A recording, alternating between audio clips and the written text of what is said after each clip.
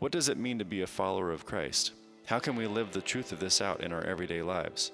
In this series, you will be challenged to not just claim Christianity, but to operate in the power of Christ's name.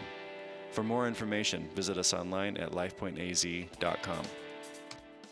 Hey, so we're in the book of Acts. We're in the third week of this series. The first 2 weeks, we covered Jesus' ascension into heaven. We covered Pentecost. We covered the Holy Spirit filling the disciples and all those who were there. And we are now in Acts chapter 3. Grab a Bible, open it up, get your smartphone out. Let's jump into it. We're going to be in Acts chapter 3, verses 15 through 26. We're going to be reading I believe it's the second sermon of Peter so far. And Peter is going to be arguably the greatest evangelist that's ever lived. And here we're catching one of his very first sermons in the church ever. And so Acts 3, chapter 3, verse 15 is where we're going to be at. And today we're going to talk about truth. We're going to talk about the Old Testament scriptures, the prophets, and we're going to get to a point, hopefully by the end of the sermon today, where we're looking at Scripture, Old and New Testament, and saying it is the almighty, absolute, non-negotiable truth of God Almighty. So that's where we want to get, but we need to start somewhere, so we're going to start in Acts 3, verse 15. Peter opens up. You killed the author of life. Okay, can I just stop there for a second? There's no need to read further. Peter's preaching, kind of like I am, not in a building, but was probably out in the town square. And he opened his sermon with, you killed the author of life. Now, I've said some offensive things from the stage, possibly just a few minutes ago, but I have never accused anyone in here of killing the author of life. This is how he opens his sermon. But God raised him from the dead. We were all witnesses of this. By faith in the name of Jesus, this man whom you see and know was made strong. It is Jesus' name and the faith that comes through him that has given this complete healing to him, and you guys can plainly see it. So what he's talking about is verses 1 through 14. It's about the lame beggar who was out there who cried out to be healed.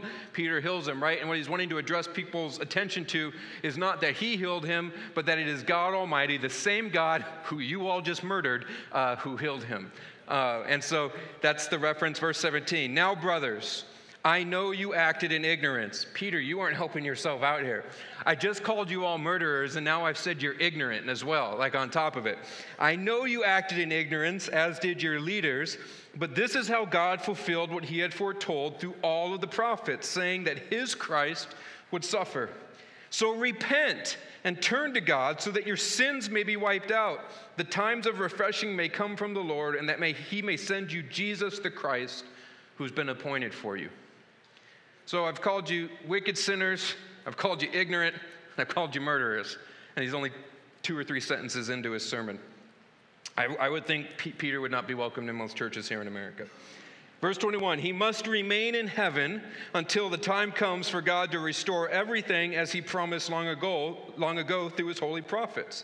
For Moses said, the Lord your God will raise up for you a prophet like me from among your own people.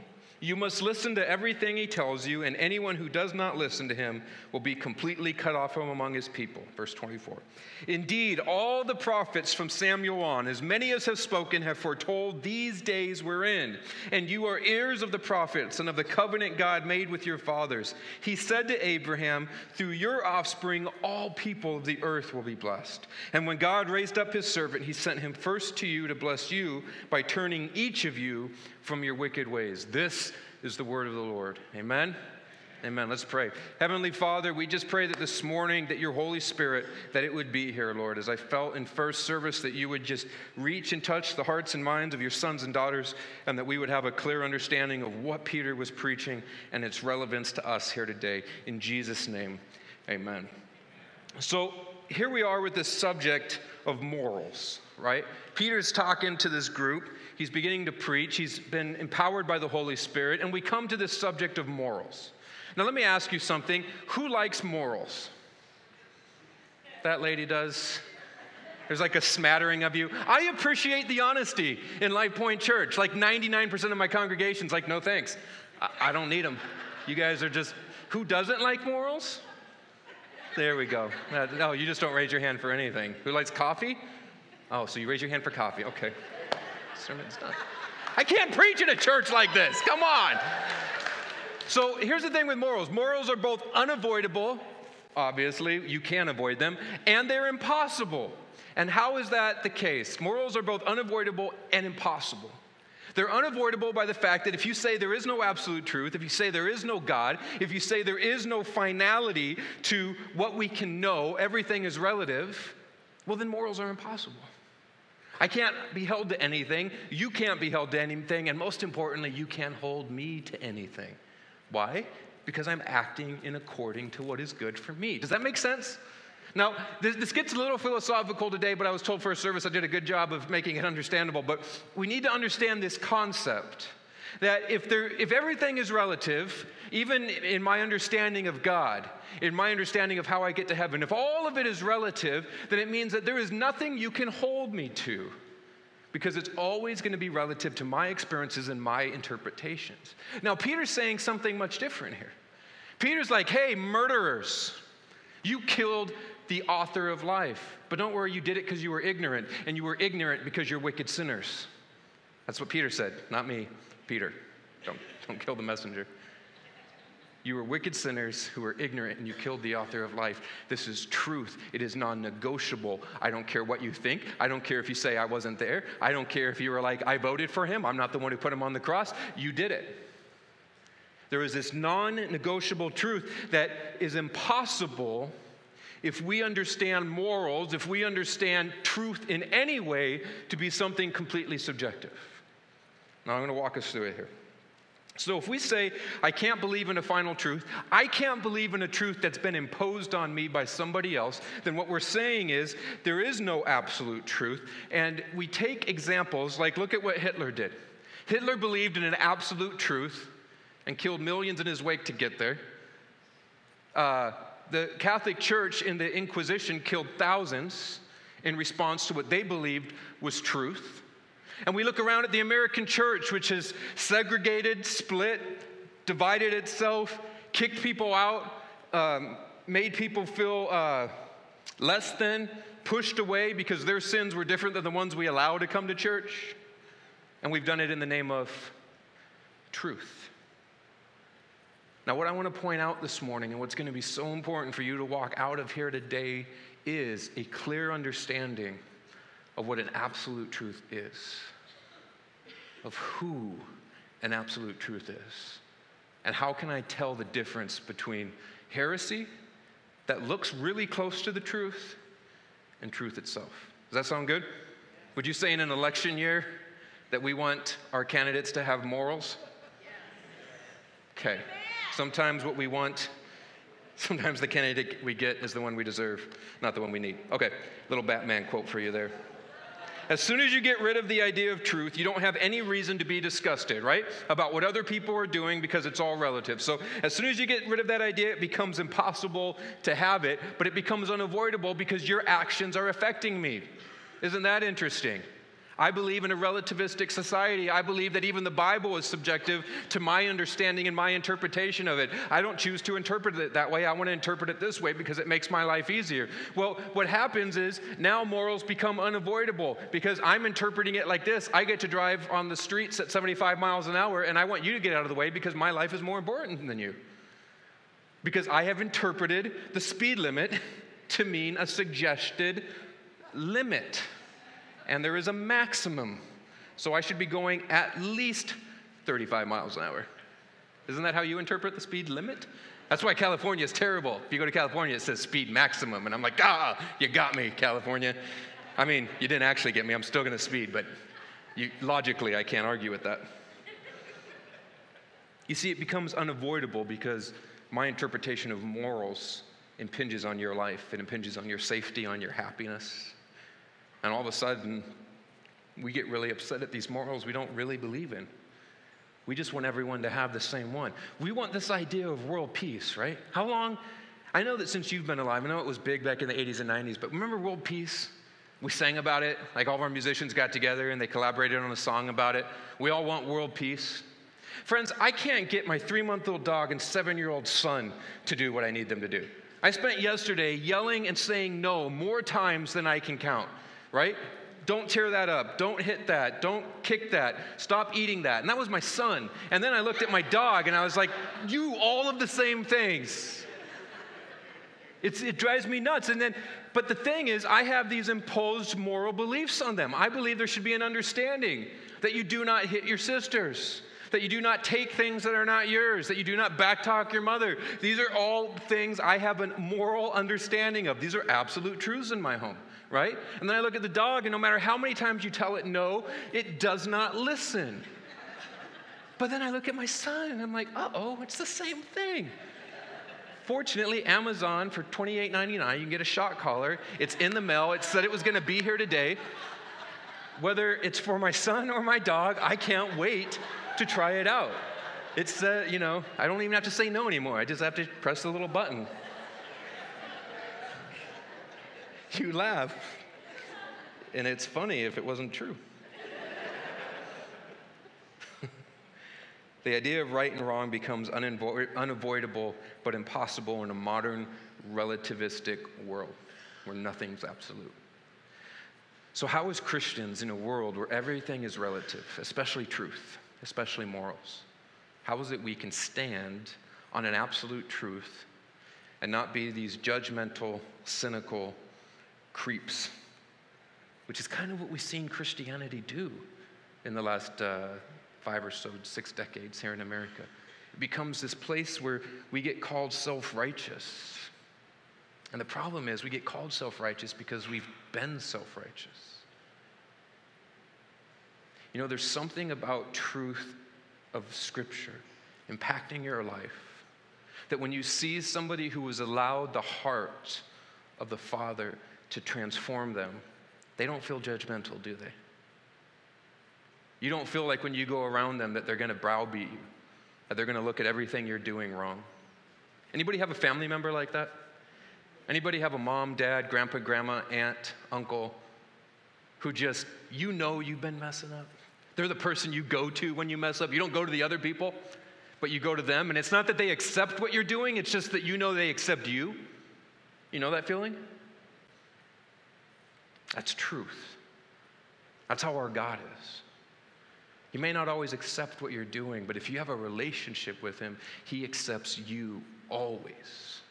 And he loves you always. And he will not leave you ever. That is truth. But you can't know that truth if you have built God to suit your needs. So there's this guy, Leonard Bernstein, back in 1954, he did a TV program where he's teaching kids how to play music, right? And in it, he talks about Beethoven's Fifth. And he says, when Beethoven's Fifth is playing, you get a sense that something is right in this world. Something checks throughout. Something follows its own laws consistently. It's something we can trust, and it's something that won't let us down. Have you ever seen something at the height of its ability, as someone at the greatest level of talent? That's what he's saying. He's saying there's just something right. There's something beyond the natural. It's beautiful. It's almost perfect. How is that possible if there's nothing outside of what we can see with our eyes and feel with our hands? How is that there's something there that just seems right? Why would you sense it's there even though you deny it? You see, the world senses that we are more than just flesh and bone, but it denies it because the implications that you are more than just flesh and bones is that you are required to do more, and there is more responsibility on your life. And the last one, you ready? You're accountable in this life. Right? Amen? I mean, that's what it is. It's not that we don't sense it's there. It's not that we haven't had moments that are much bigger than ourselves, that we haven't had coincidences that we're like, what? How in the world did that happen? It's that we don't want to be accountable to what it could possibly mean. And that's why Peter's preaching. He's saying, guess what, guys? You killed the author of life, and I'm holding you accountable. But here's the beauty of the author of life. You fulfilled his plan. He allowed it to happen. It was part of all that he has been working out. And you know how long he's been working it out? Go all the way back to the Old Testament. Go back to Moses. Go back to Abraham. He's been working it out since the beginning of time. So in case you think this Jesus is just some random crackpot who's come in with his own ideas, let's take a look at him. This is what Peter's saying. He's like, let's look at his life. There is nothing he is going to say that is not consistent 100% with the Old Testament prophets. Right down to his very existence, fulfilling every single prophecy that was said about him. Nothing. He is absolute, he is final, he is God Almighty. And this is where Peter's going with it. First, he says in verse 17 and 18, "Now, brothers, I know that you acted in ignorance. So did your leaders. But this is how God fulfilled what he had foretold through the prophets." And he says this, he does not say that they brought us words about God. What does he say? They brought us words of God. See, that's a difference. There's a huge difference there. I can bring you words about somebody. I can bring words about my experiences growing up watching Michael Jordan, arguably the best basketball player to ever play. Don't tell me about Wilt Chamberlain. And enjoy and tell you all about him. Or I could actually bring you words of him. I spoke with him. Here's the transcript. This is actually what he said. This is his heart. This is his mind. Which is better? My interpretations of what I saw from a distance about him, or the actual words of the man himself? You see, what Peter is saying is the Old Testament is not men who were sitting there contemplating. They thought long and hard about it. They studied and they wrote words about God. They wrote words of God, inspired by God, filled with the Holy Spirit. He says, look at Isaiah, look at Moses, look at the scriptures. These are not words about God. These are words of God. If Isaiah said it, then God said it. This isn't just Isaiah's experiences and interpretations of God. What you have on the page and what you see is what God has said through the book of Acts in chapter 4, verse 25. We'll be there next week. But it says this, "The Lord God, who by the mouth of David did say by the Holy Spirit." And then he quotes Psalm 2. You see, every single time it's David said this, but he said it because of what the Holy Spirit was doing through him. Now, this should in you, a natural, rational, logical being, should say, anybody can say that they're speaking on behalf of God. In fact, that's exactly what we have going on in America today. God told me I was supposed to do it. What happens when you get in trouble? Satan told you to do it, right? But if you did something good, then God told me to do it. So how do I tell the difference between the heresy, the person, man or woman, who is hearing from God, has a vision from God, has been told when the world is going to end, has been told about a new book that's never been seen before, or rules that have never been seen before, and now we should follow them. What do you do with this? How do you deal with it? How are they any different than David and Isaiah, Jeremiah, Malachi? How are they different than the prophets of old? It's a great question. Does anybody have the answer? Because I've been studying all week. I have no idea. I'm just kidding. That would be really, really lame of me. We're going to get to that. What's clear here is the Bible teaches that all the New Testament Christians believed that the Holy Spirit so overpowered and overwhelmed and influenced everyone who wrote the scriptures that what the scriptures say is what God says. So what you have here is a completely and thorough, true book, not of what men's thoughts are, but of God's thoughts, of God's design given to us.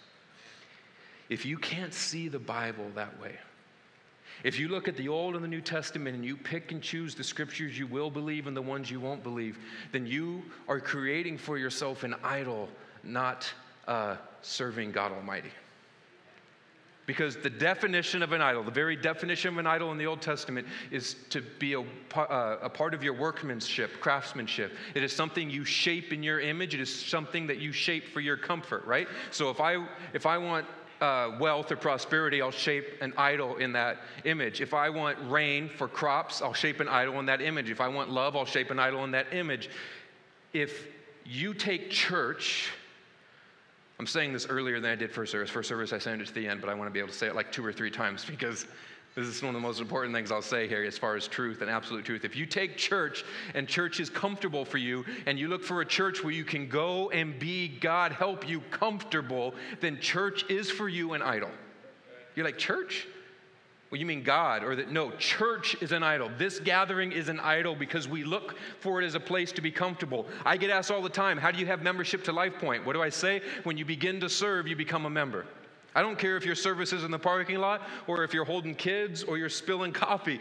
Serve. Get involved. Take ownership of it. Be uncomfortable. Have to be here for 2 hours instead of 1. Wake up early. Go to a service you don't normally go to. Take a class that'll benefit your life and your marriage. Become uncomfortable.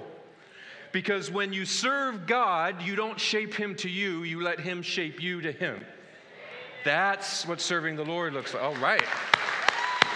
The Holy Spirit is here today. Now, we'll really know if the Holy Spirit's here if third service claps. Third service neither laughs nor claps at any of my jokes. I'm just assuming by the time I get there, I'm not funny anymore. But we'll see. We'll see. So this is what God says. If Scripture was just some ideas of people about God, then the Scriptures themselves would be worth nothing. But if they're actually the words of God, then we can take them as absolute, because God is absolute. He would have to be, otherwise he's not God. He's just a God among gods, in which case that's nothing. That's not impressive. But if he is God Almighty, if he is King of Kings, Lord of Lords, then I can take the Bible as absolute truth. So here's one of the most common objections to this, right? I don't want to impose my ideas on anyone else. You ever hear that? You ever say that? I don't want to be that Christian who's like thumping people over the head with the Bible, and you got to follow, you got to go to church, you got to stop sinning, you got to stop watching those terrible shows. I don't want to be that person, Game of Thrones. But what we look and say is, see how many people laughed? They all got convicted by the Holy Spirit right there. They know. Goodness, that show is wrecked. So we sit and we don't want to impose any of our views on people. So there's this mother back in the late 90s who wrote this article, and then it holds so true today. I have to point this out. This is incredible. So she says this about these books that teach parents how to parent their kids. She says, I'm a parent, I'm a mother, and certainly want to teach my children about values, but I don't like all these books. They force you to have to tell your kids what's right and wrong and impose a view on them. I want to just give my children stories and let them come up with the views and values of the story themselves. Oh, this is brilliant. Okay, I resist the idea that the best way to help a young person develop values is to determine what the virtues are that must be taught and then illustrate them. Instead, rather let them learn the same way we learn, which is by reading and making a choice based on the great story. Okay. In theory, it sounds really nice, right? That somehow all of us are just so good at heart that we will take a story, read it, and then think of our fellow man or woman ahead of ourselves and go and love them well because of it. Amen? Wouldn't that just be fantastic? If that would happen, we wouldn't need to sing songs about world peace, and I wouldn't have to buy a shot collar. It would already be happening. So what do you do when you take this lady's advice? She gives her son a book that has the main themes of it are love, compassion, sharing, and kindness. He reads the book. An hour later, he's in on top of his sister, just beating her. And she comes in, pulls him off, and says, "How dare you? What are you doing?" He says, "I'm doing exactly what the book said." The book didn't say any of that. It was about this, this, and this. Well, aren't you now imposing your views of that book on your son? Oh, right? See how quickly imposed truth comes? Friends, you are allowing a truth to be imposed on you every single day. And you are imposing truth on the people around you every single day. The question is, how are you doing it? Are you doing it how Christ called you to do it? Or are you doing it how man has told you to do it? Even the church. For a long time, the church felt that we will get people to love Christ if we just shame them enough, if we rebuke them enough, if we cast them away to their sin, then they'll come crawling back to the love of God. But I don't see that. I don't ever see Christ do that, do you? I don't see the disciples do that. Even in love, we see Paul with his letters to the church saying, stop allowing adultery. Stop allowing fathers to sleep with their daughters. Like he's sitting there calling out sin to the church and saying, love them, but for heaven's sake, stop allowing these things to happen. But he never says to not love them. That's what I see so little of in our church, is a lack of love, genuine love for the person. How many of us have opened our homes to those less fortunate, to those who we're telling to get their life on track? Come and live with me. I'll make my life uncomfortable so your life can get back on track. See, that's the church. That's absolute truth. So in Mark 12, we see where the Pharisees are basically telling Christ where to go. And Christ looks at him and says, you know what your problem is? You know neither the Scripture nor the power of God. That's a burn. These are the Pharisees. They pride themselves on one thing, knowing the Scripture and correlating to that, knowing the power of God. And Christ came at the one thing they thought they knew, and he said, you know neither the Scripture nor the power of God. So how is it that Christ was able to take upon himself the abuse, the persecution, the misunderstanding, the loneliness, the rejection of an entire world? Well, he was God. Of course he could do it. No, while he was here, he was fully man as well. How did he do it? It tells us again and again, it tells us, it says, Christ said, it is written. Christ said, it is written. Christ said, it is written. What is he quoting? Is he quoting himself, the New Testament, Matthew, Mark, Luke, and John? No, of course not. Those books haven't been written yet. He's quoting the prophets. He's quoting his Father's words. Do you see that? He's not quoting words about his Father. This is what's so cool. I hope this gets you today. He's actually quoting his Father's words because they were the words of God, not the words about God. And so when the Pharisees come out in Mark 12, he says, you know what your problem is? You don't know the Bible. You don't know the Scriptures, and you don't know the power of God. And then Peter comes to murder the guard who's going to take Jesus at his betrayal, right? And Jesus stops him and says, Peter, stop. Don't you know that I could call my Father and he would send down 12 legions of angels right now? Peter, don't you know? Haven't you read? Isn't there something in you that goes, this must be allowed to happen because if that's God, then I know the power of God. You catching on here? What's he continue to do? Luke 23, he looks down and he sees the women wailing and crying for him. What does he say? Don't weep for me, weep for yourselves. There will come a time in which those who are suckling will go running out and say to the hills, fall on us, and they will say to the mountains, cover us. There is going to come a time when the women who are breastfeeding are going to cry out for death because the time and the times of the days will be so bad. Christ says, don't wail for me. Why did he say that? He's quoting Scripture. He's quoting Scripture. Paul says when we turn away from God, okay, hear this. When you turn away from God, he doesn't turn away from you. You know that, right? He constantly is there. He is constantly waiting. He is constantly seeking and drawing us back to him. He says that him that comes to me, I will in no way cast out. And yet Christ on the cross cried out, my God, why hast thou forsaken me? Do you know that even in that moment, even in that anguish, those weren't his words? Look it up, Psalm 22. My God, his entire life, his entire being is quoting and doing the will of his Father. Jesus' life was not about himself. It was not about what he wanted. We see that. Lord, if it's your will, let this cup pass from me. But not my will be done, but yours be done. He gets through this life. He stays on track with absolute truth because he knows the Scriptures. And he knows the men in the Scriptures are not men who wrote about a God they had heard of, but they were writing of the God who was speaking through them. That is how I can look at Scripture. That is how I can allow that to be what influences my life. And if I see somebody living in a way that's contrary to that, they can tell me all day long they're a Christian, and they can show me all the church services and small groups they do. But if you have not love in your heart, it's worthless, and I'll call you out on it. Because I love you, because I want to see the influence that God has given you continue to expand, just as I would hope you would do for me. Just as I hope you would do for me. So he dealt with betrayal with Scripture, he dealt with pain with Scripture, he dealt with temptation with Scripture, and he dealt with controversy with Scripture. How did he know God's will? Well, he knew the Scripture. He knew the heart of his Father.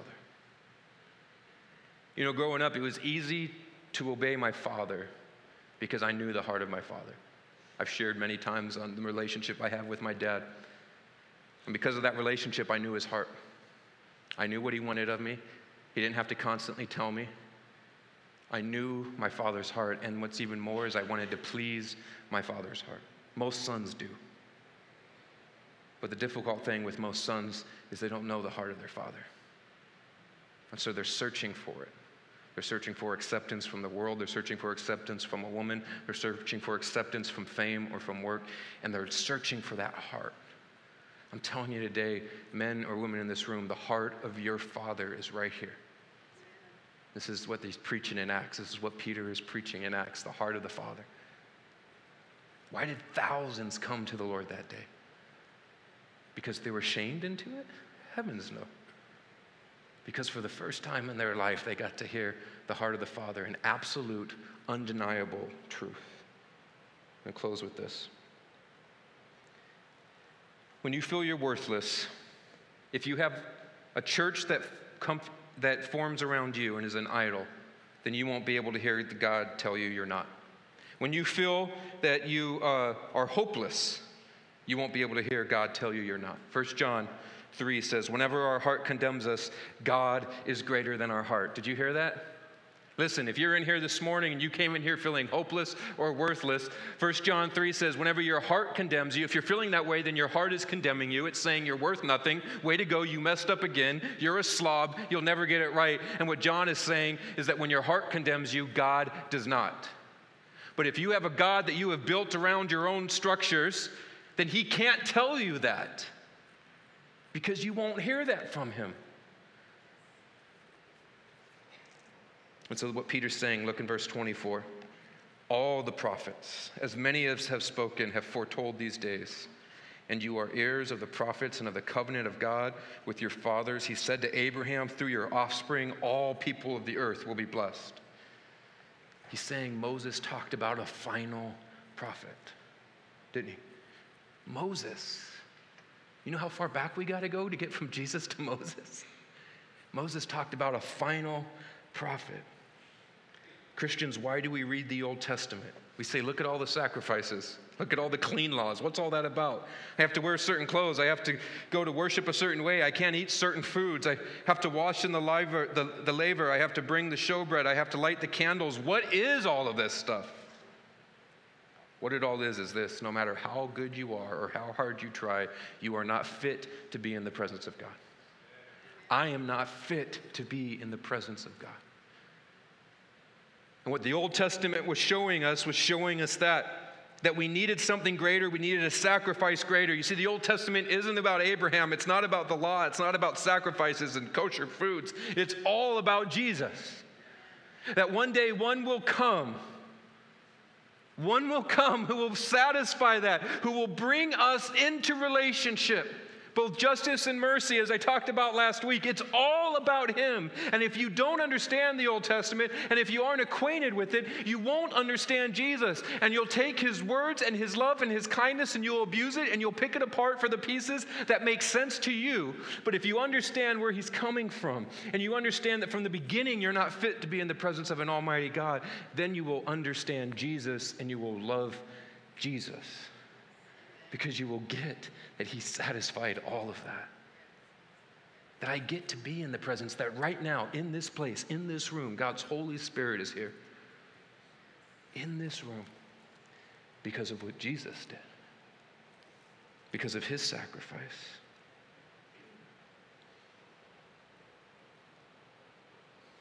And lastly, in verse 26, it says that God raised him up. It says, when God raised him up, his servant Jesus, he sent him first to you to bless you by turning each of you from your wicked ways. Now, how could he say that? When Jesus was raised up, not everybody saw Jesus, right? He showed himself to a few hundred people and then ascended into heaven. So how could he say that? How could he say that you all get to see him because he's been raised up? Wherever the gospel is preached, Jesus is there. Wherever you share your testimony with somebody, Jesus is there. When you go and selflessly help a neighbor or a friend without asking for anything in return, Jesus is there. People see the Christ every time his sons and daughters go out and reach the world for him with no other motive other than to love people as Christ has commanded us to love people. They will see Christ.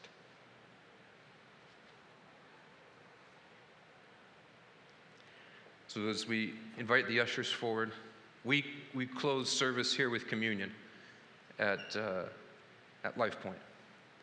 And communion for us isn't just doctrinal, it's not just tradition. It's if you have a relationship with this Jesus. If, like Peter, you have looked at yourself and said, I am an ignorant, wicked murderer, and I need the love and the righteousness of an almighty God to save me, then take the 2 cups, they're stacked on top of each other, the bread and the juice, and hang on to them and we'll partake together. If you haven't gotten to that point, if that's not you yet, then let the bread and the cup pass today. It's not about anything. There's no power specifically in that. The power comes in the relationship you have with Christ. But if that's not you, just let it pass today. If you want that to be you, listen.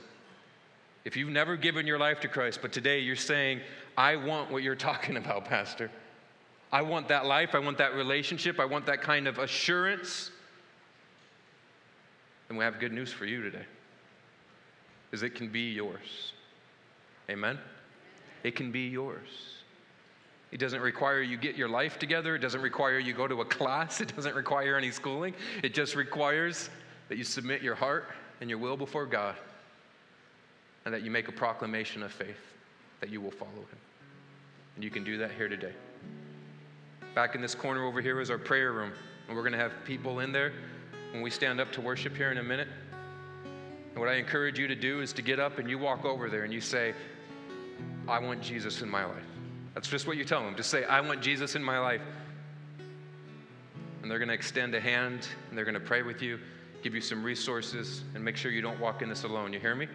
There's no greater gift we can give you. I can pay your electric bill. I can feed you. But as the church here in Santan Valley, this is the greatest gift we can offer. Take it. I can't force it upon you. You have to take it. But those doors will be open for you to walk through.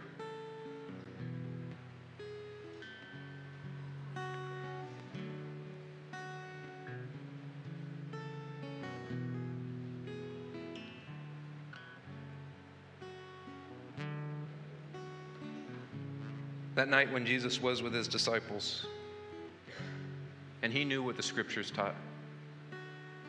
He knew where his life was leading him. It didn't mean it was easy. It didn't mean he didn't wish there was another way.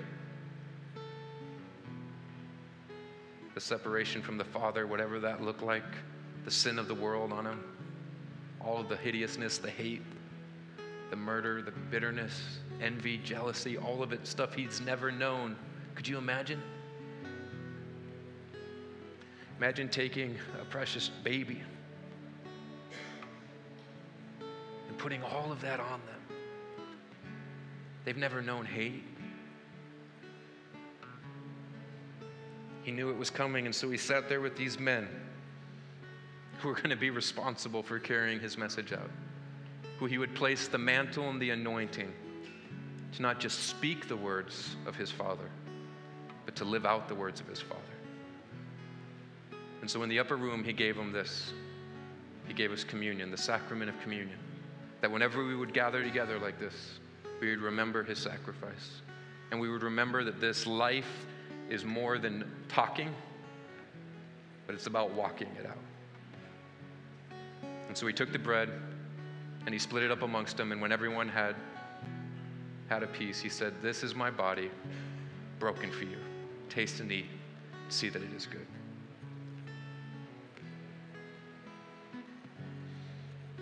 Thank you, Lord. When they had eaten, he held up a cup. And remember that Old Testament law? He did. He said, "No more will you shed the blood of animals. No more will a sacrifice have to be paid for the penalty of sin. I will pay it. I will pay it for the past, for the present, and for the future. So this is my blood, poured out for you for the forgiveness of sins. Take and drink. Father, I can't help but be humbled every time I come into communion. To be reminded, Lord, that I'm not fit to be in your presence, and yet you gave everything so I could be. To be reminded, God, that there is an absolute truth. There is an imposed truth in our lives. You came and you imposed it in the form of your Son, Jesus Christ. That we would not wander aimlessly through this life, that we would not feel broken, that we would not feel empty, but that we might have meaning greater than ourselves. And that we would find it through serving others and loving you.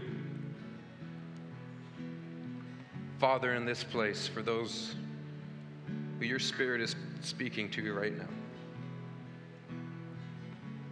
Lord, you get them up, you move them to the prayer room. They would come and they would find new life in you.